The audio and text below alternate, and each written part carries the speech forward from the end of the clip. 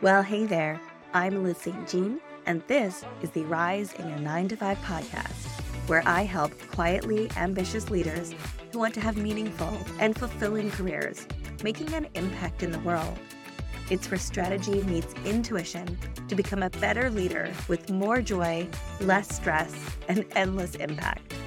So let's break free from perfectionism, imposter thoughts, and that inner rule keeper that keeps you in a career comfort zone. It's time to become unapologetically you and step into the life you are meant to live. We're going to talk presence, productivity, and having it all. Or, as my 4-year-old would say, we're going to take over the world. So let's get to it. Welcome to this week's episode. And this week, I wanted to touch on some reasons you have imposter syndrome that aren't your fault. And the reason I'm doing this is because I've really noticed over the years something that I'm calling societal gaslighting when it comes to imposter syndrome. And it's this concept that imposter syndrome means there's something wrong with you and that there's something inherently flawed within you, and it's caused by lack of self-confidence, lack of self-efficacy, etc. And it makes it feel like, well, I guess this is just something wrong with me. And I'm about to tell you these 5 reasons, and I'm sure there's more than 5, but today we're looking at 5. 5 reasons that it's not your fault. There are external factors that create these feelings. And you notice that quite often I will use phrasing like imposter syndrome feelings because, there is a kind of a core imposter syndrome that has to do with where despite all your successes, you're worried you're about to be found out as a fraud. And sometimes for some people, you can feel that all the time.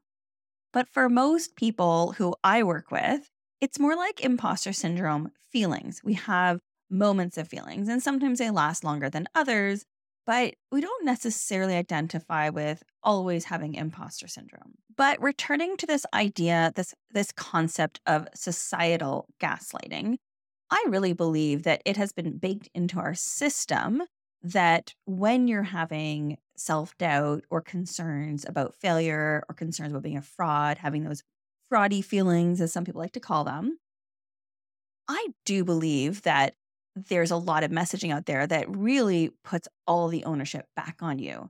And I'll give you actually an example. Like it's so baked into society that when I went to ChatGPT, it very nicely confirmed it for me, not in the way that it expected, perhaps, as though ChatGPT can expect something.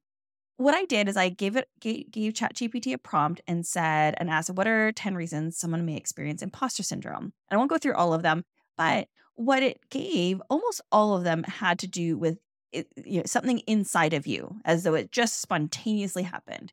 It talked about perfectionism, fear of failure, new challenges, comparing yourself to others, being dependent on external validation, lack of self-efficacy, attributing your past successes to luck. That's a big one that can come up. But all of these are very kind of internal, as though like it's just like it grew inside you. I'm thinking about I gave my son for Christmas, he got this set of crystals where you grow crystals at home. And how it works is you take this hot water and you measure out all the crystals and you pour the crystals into it and then you sit and wait and you watch it develop. And it's actually pretty cool. Like these crystals are really growing, which, okay, as another aside, I feel like it's really cool because I remember as a child, I had something like this. I was trying to do an experiment with crystals. I was trying to grow them and it did not work out at all. So this is like, oh, this is kind of cool. This is like my childhood experiment coming back to life, which is pretty fun. Anyhow, I'm watching these crystals grow and now I'm thinking, okay, this idea that imposter syndrome just grew inside you is almost like this crystal thing, as though all you're doing is seeing the crystals just spontaneously growing. But that's not the case, okay? These crystals and imposter syndrome feelings, first of all, you need the right environment. In this case, for the crystals, it was this hot water. And they were very specific about the water. You had to boil water and then you waited till it got to 40 degrees, 40 degrees Celsius, not Fahrenheit. I'm Canadian. Hi, Canadian here. So you waited till it got to 40 degrees, the right temperature, and then you had to measure out the right combination of colors to get the color you wanted. and you poured it in, and there was this whole solution. You had to stir the solution to the right amount. Anyways, there was this whole process that went into it. Then you set it down and then you just watch them grow. And I feel like imposter syndrome in society is like that. Like most messaging around imposter syndrome and how to get your confidence and all that kind of just talks about the growing crystals. And the reason I'm bringing this up and the reason I want to shine light on this is because we don't get the messaging that it's your fault. You don't get explicit messaging. Nothing pops up on your Facebook feed saying, hey, are you responsible for your own imposter syndrome, right? Like you're not going to see that explicit messaging, but the implicit messaging is that it's your fault. Okay. That's what I believe. I believe the implicit messaging around a lot of imposter syndrome work that's out there is it's implying that it grew, that those crystals grew inside you. And we're going to ignore the environment. We're going to ignore the solution. We're going to ignore that it went to the 40 degrees. We're going to ignore that there was this combination of crystals, colors that gave the color to it, right? That fear of failure, perfectionism, comparison to others, right? Those are the crystals that grew. Okay. That's the imposter syndrome. Like that's how it's showing up. That is really triggering those feelings now, but it came from somewhere. Okay, y'all, it came from somewhere. And so I wanted to do this episode not for you to get stuck in it or take on the victim role or the victim mentality. I don't want you to do that. That's not going to be helpful for anyone. But I do want to share with you like that it is not your fault. Okay? It's not your fault. There's a lot of conditions out there, those ripe conditions for creating those crystals. You know, these imposter syndrome crystals, like they feel sharp, right? They like it's hard if you have those imposter moments coming up, those feelings, those thoughts that come up. They're sharp. But you know what? These crystals, I promise you can break them. Okay, I promise you that. But let's first to get into that place of being able to break them, let's really think about okay, what were those conditions in the first place? Because that gives you power to see those conditions. And by recognizing those conditions, seeing them and realizing that that's what caused those imposter crystals to grow, you're going to be able to prevent those crystals from growing, right? Just purely recognizing them is one of the surest ways to prevent them from growing again. Now, I do want to do a little side note. If you are interested at the time of this recording, so I'm recording on January 6th, we are just about to go into a challenge that I'm running called the Confidence Catalyst Challenge. And I've talked about this, and if you're on my email list, you've heard about it. I would love to see you there. It's $20, and what we're doing is we are looking at 2024. How am I going to ditch the self-doubt? How am I going to transform my confidence in 2024? I'm going to be running you through a very laser-focused week, right? We are not looking at spending lots and lots of time on this. It's laser focused at helping you come up with your personal development plan. And I also promise you that you will feel more confident by the end of the week. And you're also going to have this plan, this personal development plan, your career, your professional aspirations. Like, how are you going to grow that? What will you do in 2024? It's going to be motivating you. It's going to inspire you. And you're going to get that time to reflect. You're going to carve out that time to reflect because I know if you're anything like me, it's so hard to carve out that time, right? All the other commitments, all the other fires that we need to put out, all of that ends up taking over and we don't create that space. So my invitation to you is to come join me. You can find out information at themintambition.com/challenge. That's themintambition.com/challenge. Come on over, come join us. I would love to have you there. Okay, so let's talk about these 5 reasons you might be having imposter syndrome and the reasons that they're not your fault. Let's look at the environment, what creates it. Okay, one of the very first things, and I go into this in detail in episode 67, I go into more detail, but it has to do with imposter messages. So I really believe that shifting our view from imposter syndrome to imposter messaging is very empowering. When we open our eyes to see how many imposter messages we get from childhood, in society, in the workplace, that really helps really reorient and recognize, oh, this is the water that's 40 degrees that allows the crystals to grow, right? So imposter messages from it goes often right from childhood all the way up to yesterday, your last meeting with your boss, perhaps. So in childhood, some of the imposter messaging we get has to do with, what is a leader or what is leadership? You're told either very directly through family messaging. More often it's through either school messaging or and here's a big one, the TV shows and the movies you watch through your childhood and just what you observed about who were leaders. I hear this over and over from my clients, right? This is an important reflection question that I ask everyone to do who goes through my boot camp is to really reflect on what were they told about leaders and leadership as a child and what did they tell themselves? And the big one that I hear is that leaders are charismatic. Leaders are larger than life. Leaders command the room, right? You hear that quite often, right? How do you command the room? Well, little aside here, some of those same people will also say, well, everyone's a leader. Well, how could everyone be a leader if everyone's commanding the room? Right. So I mean, there's this false notion that is kind of planted in childhood around what is a leader? What do they look like? Who do they look like? Okay. And that carries with you and that impacts because in the back of your mind, you're not even conscious of it, but it's that you're constantly competing with this notion of, well, I'm not like that, so I'm not really a leader. And it's this drag on your mental energy that you're not even aware of. But now that you're aware of it, that really helps you. It helps kind of burst that notion. Okay. But and then in the workplace, you get this again, you get this as well. So in the workplace, there's often both implicit messaging and explicit messaging. And again, go into a lot more detail in episode 67. So definitely recommend you check that out. But really, in brief, the implicit messaging is that no one's actively telling you that you do not belong.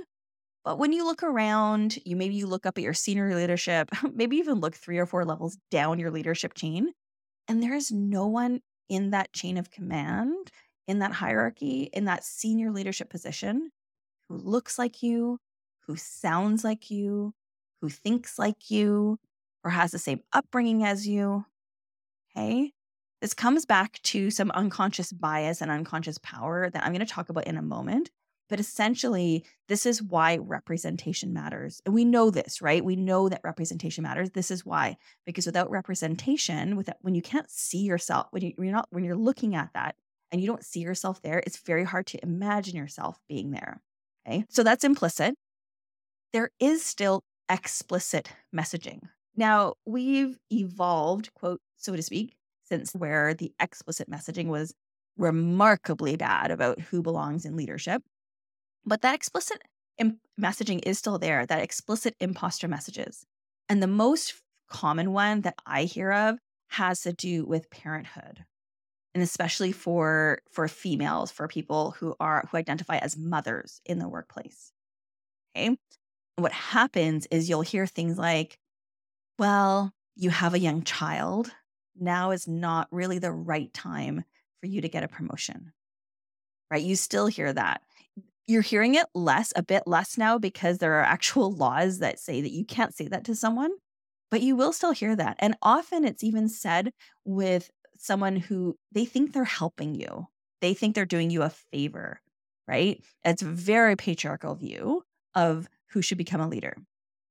And there's other versions of explicit messaging about why you don't belong in a leadership role, but those are just some examples. So imposter messages that are out there. Of course you're not going to feel like you belong when you're getting imposter messages. Okay? It's not your fault. Okay? Now, like I said, we don't want to sit in that victim energy, of course, but let's also recognize that it's not our fault. Okay? Now, the second reason imposter syndrome in the workplace is not your fault has to do with your managers. Most managers, a very significant percentage of managers, have never been taught how to give feedback well. Most training about, if they even get training, first of all, they probably don't even get training, a lot of them. Most of the training out there, they're kind of cut and dry, quick training, Here's how to do a performance evaluation is is founded on a patriarchal system. The idea that leader knows best. They tell you what to do, and it's almost always coming from a place of what you need to fix. And on top of it, it's not very specific. Okay? In that system where, first of all, you probably don't get a lot of feedback, it comes kind of out of the blue and it usually feels negative, right? It's very corrective. Here's what you did wrong. Here's how to fix it. I know better than you do. Do it this way. Well, especially when it's do it this way as well. Like, at least if someone's telling you, I want you to achieve something, is at least better than do it a certain way. But a lot of managers are even stuck in, here's how to do it because this is how I did it. So you're doing it wrong. In that kind of environment, of course, you're going to feel doubt about your success. Of course, you feel doubt about your successes in that environment. Okay. So, if you're interested to learn more about like good feedback, I really encourage you to go back and listen to episode 65. I interview Petra Vega about what she calls feel good feedback. It's a spicy episode, so listen to it when you don't have little ears. If you have kids or kids are around, don't listen to it with the kids around. I will say we get spicy, but it's an excellent, excellent episode. What I want you to do is to recognize that and don't get angry about it. Don't feel like a victim about it. Don't even tolerate it. But what you could do is recognize and feel compassion for that manager who doesn't know how to give you good feedback. Okay? You can feel compassion towards them. And you know what? You can start practicing giving yourself feedback. So go listen to that episode. I talked to Petra, check out her stuff about how to give good feedback, and give yourself that feel good feedback. And just recognize that in a system, if you're getting bad feedback, so I don't mean bad as in like corrective, although that's part of it, but like if the feedback you're getting is not well done, that is going to bring up the imposter syndrome feelings. So I want you to be able to not have that affect you, right? We want to take back control of this environment so that those imposter syndrome crystals aren't growing. So taking back control means don't let it affect you, not letting it affect you. Feel compassion for that manager. They've never had this explained to them or shown to them in a good way. You can feel compassion for them. Okay? Feel love for them. And then give yourself the feedback. Okay. That's number 2. Number 3 has to do with narcissism. And I just about an hour ago or so got off a recording of an interview that I'm going to publish most likely next week. It could be the week after. Keep your eyes peeled for this one. Oh my goodness, you have to listen to this. I did an interview with Nisanka, who specializes in parents who co-parent with a narcissist. If you want to check that out, her website is coachingwithnisanka.com. I had her on the show to talk about how does narcissism show up in the workplace. Okay. So I'm not going to go into detail right now, but go listen to that episode. So that should be episode 73 or 74. Listen to that. Even if you don't think you're working for a direct narcissist or with direct narcissists, we talk about kind of the workplace as being narcissistic. I want you to absolutely go listen to this. So here's the thing with narcissism, whether it's a boss or a coworker, or as we talk about like the workplace, what happens is first you get love bombed, is what she calls it. You get love bombed with you get showered with promises and you feel really good about yourself. They build you up. But then soon enough, they start chipping away at you. Okay. They'll chip away at you. And it really leaves you in this place of self-doubt. They're very good at chipping away at your confidence and nitpicking on things and making you question yourself, especially because you were so love bombed in the beginning. And in the episode, we go into how a lot of corporate structures encourage narcissistic traits in the workplace. So even if your boss isn't a narcissist, even if your coworker is not actually a narcissist, there's a lot about incentive structures and how we do things like promotions that encourage narcissistic behavior. So keep an eye out for that episode. I go into more detail, but that's another reason that it is not your fault that you're having those moments of self-doubt and why you might find yourself swinging between looking at your resume, feeling really good about your accomplishments, and then the next moment just feeling like, I can't even do my job. I should just go become a Starbucks barista, right? So that's reason number 3. We got the narcissistic boss or the narcissistic workplace. Then reason number 4 has to do with unconscious bias. And you've probably heard about this before. We're fairly aware of unconscious bias and how it impacts dynamics in the workplace. And how it shows up here is that you're doing great work, but you realize that you don't get as acknowledged as someone else. And you realize a colleague is typically, so here's a typical, not always, but typically it'll be a white male colleague, often charismatic, attractive, quite tall, kind of fits that stereotype. And here I'm going to go back to that childhood imposter message piece, right? That stereotype of what is a leader. Okay. And because those views are so baked into society and it's so unconscious, people just don't even realize that they are responding differently to men and women, to white versus BIPOC. And so you can end up in a situation where you're needing to do more work or do it differently, show up differently to counter that unconscious bias that may be happening. And maybe you're not even necessarily aware of it. But this is the pieces. Well, I want to draw your awareness to it. Like the more you're aware of it, the less power it's going to have over you. Okay. Just recognizing. And again, we're getting to that place where we're not feeling like a victim. You could get angry if you want. Sometimes that anger can really fuel, especially if you want to go into advocacy about this. Anger can fuel, but it's short lived. I will warn you, and it can really burn you out.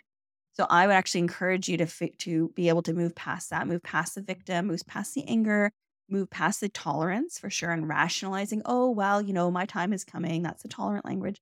Move more into that space of their love, compassion, looking for solutions, being solution oriented and seeing opportunities, moving into that space when you're recognizing that this is happening. Okay? That's how you break down these conditions for yourself, is to not let them affect you, even if they're happening. Okay? But we want to recognize it. Recognize unconscious bias. It is real. It is real. And this links very closely into the 5th reason. And the 5th reason has to do with navigating what's called the double bind. So if you haven't heard this term before, it's most well known for women in leadership. So the double bind when it comes to leadership, and again, it was born out as specifically for women. I'm going to give some nuances in a moment here. The double bind is the idea that society has different expectations of leaders than of women. Okay. So society expects, it's baked into our society that leaders are agentic, is the word, agentic. They have agency. What that means is they take action. They're leading, right? If I say to you, they're leading, right? You're probably mentally picturing someone who's either taking charge or doing something, right? Not being passive, right? Being proactive. They're being agentic is the word for it. They are we often see them as being direct, right? Remember I said earlier about commanding the room. There's a command presence there.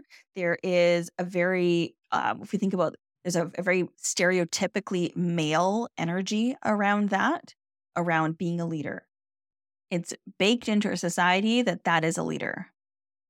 On the other hand, what's baked into our society to be female or to be a woman is to be warm, nurturing, caring, loving, empathetic, kind, right? Have you ever heard of mothering in the workplace? Like the implicit gender message around that is that is what women do, right? To mother someone. Right? It is so baked into us that is what women do. So the double bind is that when you become a leader, when you are female or when you're identifying as female, identifying as woman, people they don't even know they're doing this. Okay. This is what all the studies show. Like they're not doing it on purpose, but there's a disconnect. There's a dissonance in how they see you because they're expecting a leader to be a certain way, right? With those stereotypical masculine tendencies, right? It is actually so baked into the system that there have been studies, and what they called it in the 1970s is they said think manager, think male. That was the actual refrain. This was the academic community studying leadership had that refrain. Think manager, think male. Because it was so baked into people's brains that the leader would be a male that they can't, it's just such a reflex that people assume that. And they assume masculine energy, we can call stereotypical masculine energy and tendencies. And then they see a woman or someone who identifying as a woman. And their brain wants to see mothering and kindness and warmth and understanding and, enveloping you in this warm hug, right? Like a warm, hot cup of cocoa. And the brain kind of freaks out. The brain doesn't know what to do with that because, like, well, you can't be a leader if you're doing that, but you can't be a woman if you're doing that, right? The brain kind of freaks out. So they call it the double bind, that people identifying as female, people identifying as women, when they become leaders, they're constantly navigating that double bind, right? Not wanting people to think that they are unkind or, that they don't have emotions, because that would clash with society's view of womanhood. But they also need to show that they have agency and they can make decisions and that they can be direct, because otherwise that clashes with society's view of leaders. Okay. So navigating that double bind is absolutely going to give you imposter feelings, right? Because you're constantly like, well, am I a leader? Am I female? And if we take it one step further too, it's not even just about identifying as female. I think it has more to do with the stereotypical energies. I think is more helpful to understand it, because think about it this way. And I've talked to men who've highlighted this, or they identify as being quieter, they are warmer, they're identifying as more sensitive. So they're identifying with that more stereotypically female energy. Well, people really don't know how to deal with that, right? When that shows up as your leader. So not only are they not showing up with that kind of more stereotypical masculine energy, but they're also not identifying as female. Like the people's brains can really freak out about that and have a hard time with seeing that person as a leader. So that can be really difficult. And let's be honest, like that can be difficult. And then you can get into intersectionality. So intersectionality is where our identities intersect, right? We don't just have one aspect to our identity. So of course you're going to have imposter feelings when you're feeling like you're not fitting the identity or the role that society is expecting from you. Okay. So that's really what it boils down to. All these 5 reasons. I just wanted to really dig in, really shine the light. Okay. Because I feel like we don't talk about this enough. Like you don't hear about this enough. Shining the light to understand these conditions where those crystals grew. Okay. But like I said, I don't want you to live there. Okay. We don't need to live there at all. What I want you to do is be aware of it. And so when you see it happening, we don't need to fold into ourselves in that kind of victim energy of like, just, I can't deal, I can't cope. We don't need to do that. We can, but we don't need to go into fighting energy, warrior energy. If you do, here's what I will say. If you're listening to this and you're like, this isn't right, I'm really angry, like you're feeling that anger and you want to stay with it, what I will encourage you to do is figure out how can you channel it in a way that you are fueling yourself to either make change or to achieve something. But also recognize if you stay there too long, it will burn you out. So that's why I caution spending too much time in that angry place. And I really, really want you to avoid going into, Facebook groups or venting sessions where all you're doing is kind of like a fire tornado. It's just whipping around. Like that will burn you out. That's going to really burn you out and make you crash. So be careful with that angry energy. It can be used, but you want to be careful. Okay. I really don't want you to get into a place of tolerance and rationalizing to like, okay, well, that I understand why I'm in this place and I can cope. It'll be okay. I don't want you to stay there either. It's not as high of an energy. What I want you to do is get to a higher energy place where you can see it happen. You recognize like, oh, this is what happened. This is what helped the crystals form. And we're not going to stay there anymore. Right? We're going to move on. And maybe you do have some of that angry energy and you say, I'm going to smash those crystals. Okay. But what's really cool is when you can transform them, right? Sure, you can smash them. Yeah, we can absolutely smash it. Smash the patriarchy, smash all of this. But I invite you to think about how can you transform it. Okay. So that's what I want you to take with it from this episode is being able to recognize the conditions, either that have caused it in the past for you or possibly causing it right now, right? You might be in those conditions right now. Be able to recognize it and get to a place where you feel that you can transform, okay? Transform that confidence. That's that tagline from the event that I'm running. And I would love to see you at the event. You don't have to go to the event, but I do invite you to transform your confidence no matter what. And if you are interested in doing that transformation with me, it's a $20 entrance fee. There are some upgrades available if you want to get even more personalized attention from me. But $20 is what's going to get you in the door, and we are going to do that transformation together. And like I said, it's laser focused. There's not going to be a lot of fluff. There's not going to be going down rabbit holes. We are going to be focused on identifying for you, what does that transformation look like? Transforming your confidence, right? Getting to a place where we're ditching doubt. We can look and we can say, yeah, it's not my fault. Look at all of this. And then how do I take ownership over the transformation, right? So I'd love to see you there. Hopefully I will. You can find out more at themintambition.com/challenge. If you have any questions, please don't hesitate to reach out either on email or Instagram or LinkedIn. You can find me at all the places. And with that, have yourself a wonderful day, and I will catch you next week. Thank you so much for listening to this episode. Now, before you go, make sure you click to follow the show. This way, you don't have to go looking for the latest episode. I'll come to you. Just click the plus button or the follow, and you'll get the latest episode fresh off the press. Thanks again, and remember that you are amazing. Now get out there and rise.